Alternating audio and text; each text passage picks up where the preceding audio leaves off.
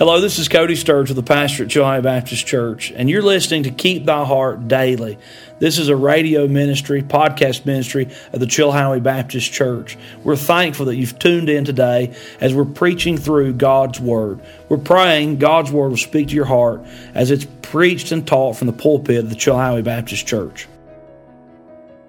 His wife literally makes the right decision, says, listen, husband, I'm not doing that.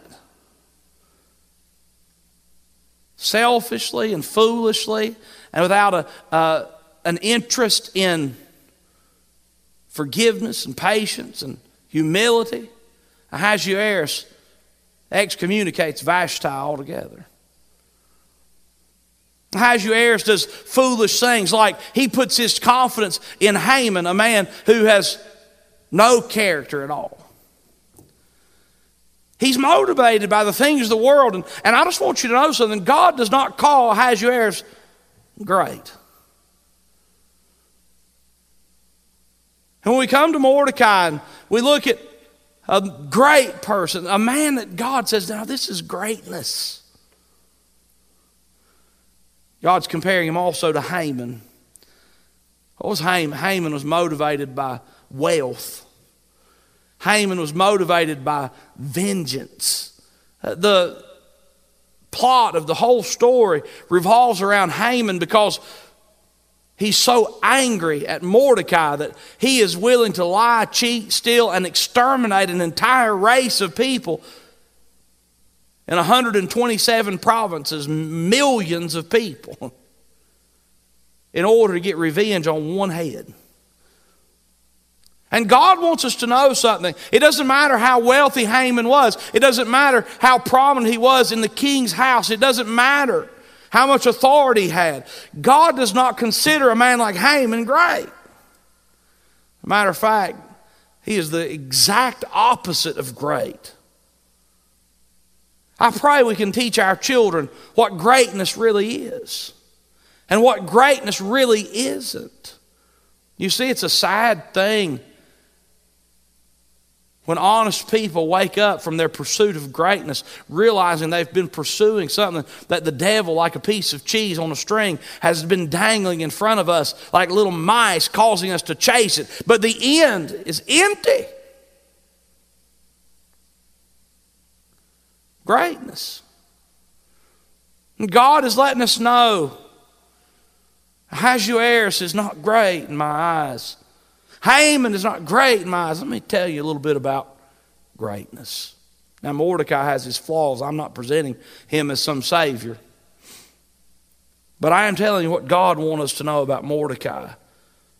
That Mordecai was a great man. Mordecai was somebody that God wanted to use. Before we get to our text for the night, I want to show you some things that the Bible mentions to us and highlights about Mordecai throughout the book of Esther. If you'll take your Bible and turn back with me to chapter number 2. We do not meet Mordecai until chapter number 2. And then the Bible introduces us to Mordecai.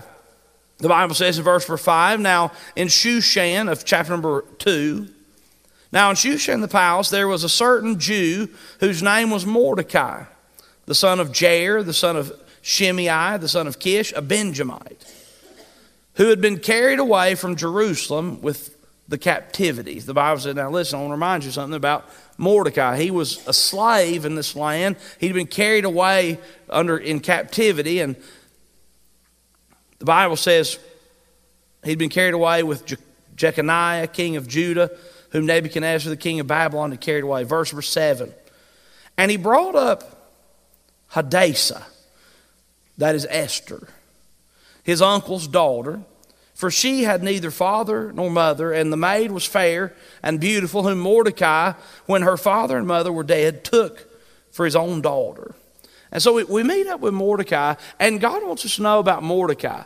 Mordecai was a guy that had a rough upbringing, a difficult situation coming along, and Mordecai was also the kind of guy who was willing to take a little orphan girl for his own daughter.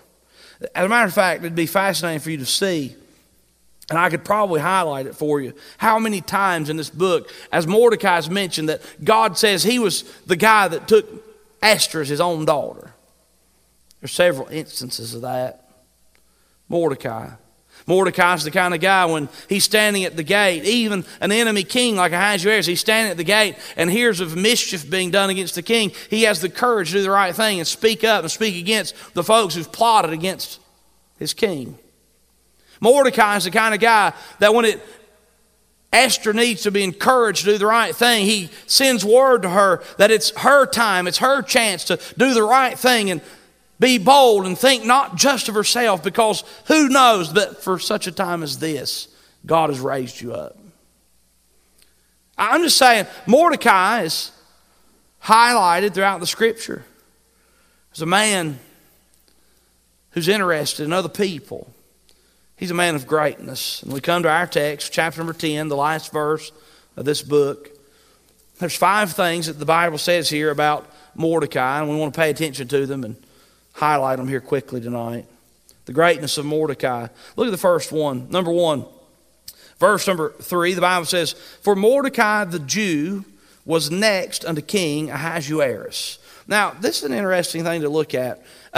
Mordecai was next to King Ahasuerus. When I look at this and I consider the greatness of Mordecai, I'm reminded of a couple things with him being next to King Ahasuerus. You've got a man, Mordecai, who has a place of great authority and great opportunity, and we have record to know that God has, Mordecai is the kind of guy who's going to use his opportunity for the glory of God and for other people.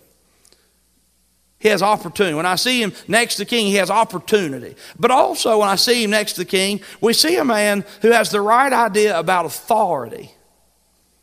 Something interesting about Joseph. Joseph is a slave in Egypt.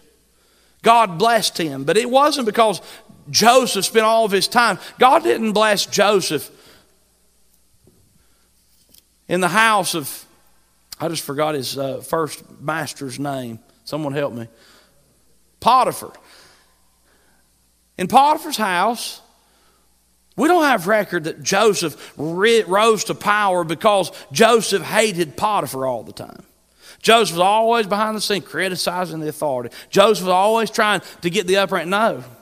Joseph behaved himself wisely and submitted to the authority that God had put in his life and did a great thing. When Joseph was in prison, what happened to Joseph? How did Joseph rise in power? Because he beat down all the guards. And all the guards knew he could escape anytime he wanted to. And he was such a mean devil that everybody feared him. And so he rose. No. Joseph behaved himself wisely. And he responded to authority the right way. And because he responded to authority in the right way, God blessed him. And then when Joseph becomes second in command in Egypt under Potiphar, Joseph behaves himself wisely and God blesses him. Do you think Joseph was out trying to take the throne from Potiphar? No. He had the proper view of authority and he had the right attitude in the situation of life. How many of you in a situation that's less than optimal? You been there? You're in a situation that's less than optimal. The boss is awful. The conditions are terrible. The circumstances are horrid. But you have to remember something. We, as God's people, we are in the world. We're not of the world. We're not to be sinning against God and His Word, but we are to be the kind of people who have the right spirit about the authorities that come up in our lives. And when we respond to those authorities, right, God says, that's great. When we deal with things humbly and godly and patiently and gracefully and, hey, look, God says that's great. God says that's great. Why was it that God was able to use Mordecai in such a way? Because he had a rotten attitude and he thumbed his nose at authority all the time? No, because he was wise and he set himself up in such a way that he could help the king and help the Jews and help his people and help his seed. The right idea about authority. Let me tell you something. If you complain about everybody that's above you all the time, your heart is not in tune with God. We got to get to the place where we're just going to be okay and trust the Lord in the uncomfortable situations in life and with the authorities that are around and above and are near us. Greatness is this sense of humility that takes advantage of opportunity. But this sense of humility that says, you know what? I'm not the king. But where I am, with God's help, I want to be used for God's glory. You see, he was next to the king. Number 2, look what the Bible says here in verse 3 again. For Mordecai the Jew was next to the king Ahasuerus, and great among the Jews. Great among the Jews. Now, the Bible just lets us know what the Jewish community thought of Mordecai. He was great among the Jews. Let me just show you here how God is using Mordecai. Mordecai had a great testimony and reputation among his community. Among his community. May the Lord help us as a church to have a great reputation among our community. That doesn't mean we're compromising truth. That doesn't mean that we're lowering standards below the Bible. No, that means we need to be determined with God's help to have the kind of spirit that in our community knows that that's a bunch of people who loves our community. Knows that they're welcome to be in our church. Knows that we're a place where they can find help. And Mordecai, you know what kind of guy he was? He was the kind of guy that his community knew, hey, listen, oh, Mordecai, he's got our back. Oh, Mordecai, he loves us. Oh, Mordecai, he's great. Let me tell you, if you think somehow that there's any spiritual power in making everybody you come in contact with mad or trying to declare dominance on everybody that comes around you, let me tell you something. You're no better than an old male dog that's running around marking his territory all the time. You're just making messes everywhere you go.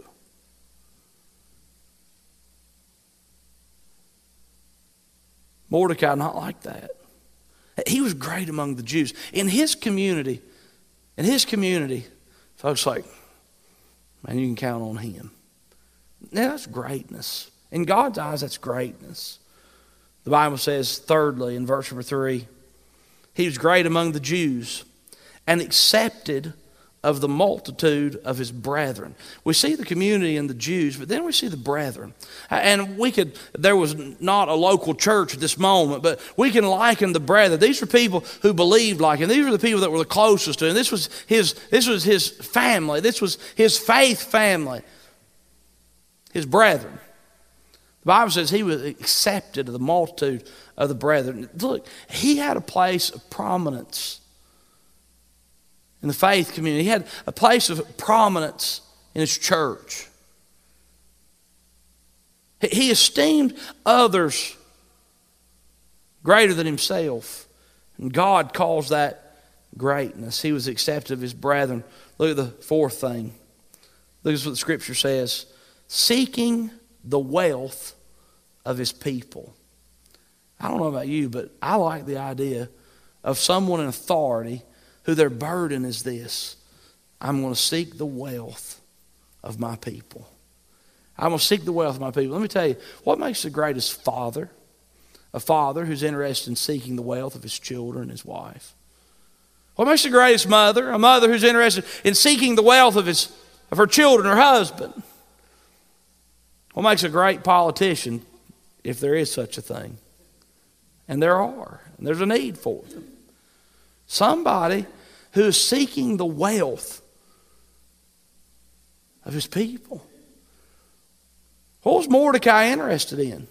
Was Mordecai interested in showing off the fact that he's wearing the king's ring and having people as he was paraded through town on the king's horse and the king's clothes, bowing at his feet? No, he'd been there and done that. Who cares? That doesn't benefit my people at all. A stroke on the ego of a humble man is not great. Thank you for listening today to Keep Thy Heart Daily. This is a ministry of faith of the Chilhowee Baptist Church. For more Bible preaching, visit us at chilhoweebaptistchurch.com or download our app wherever you get your apps. Chilhowee Baptist Church. God bless you. I hope you have a wonderful day.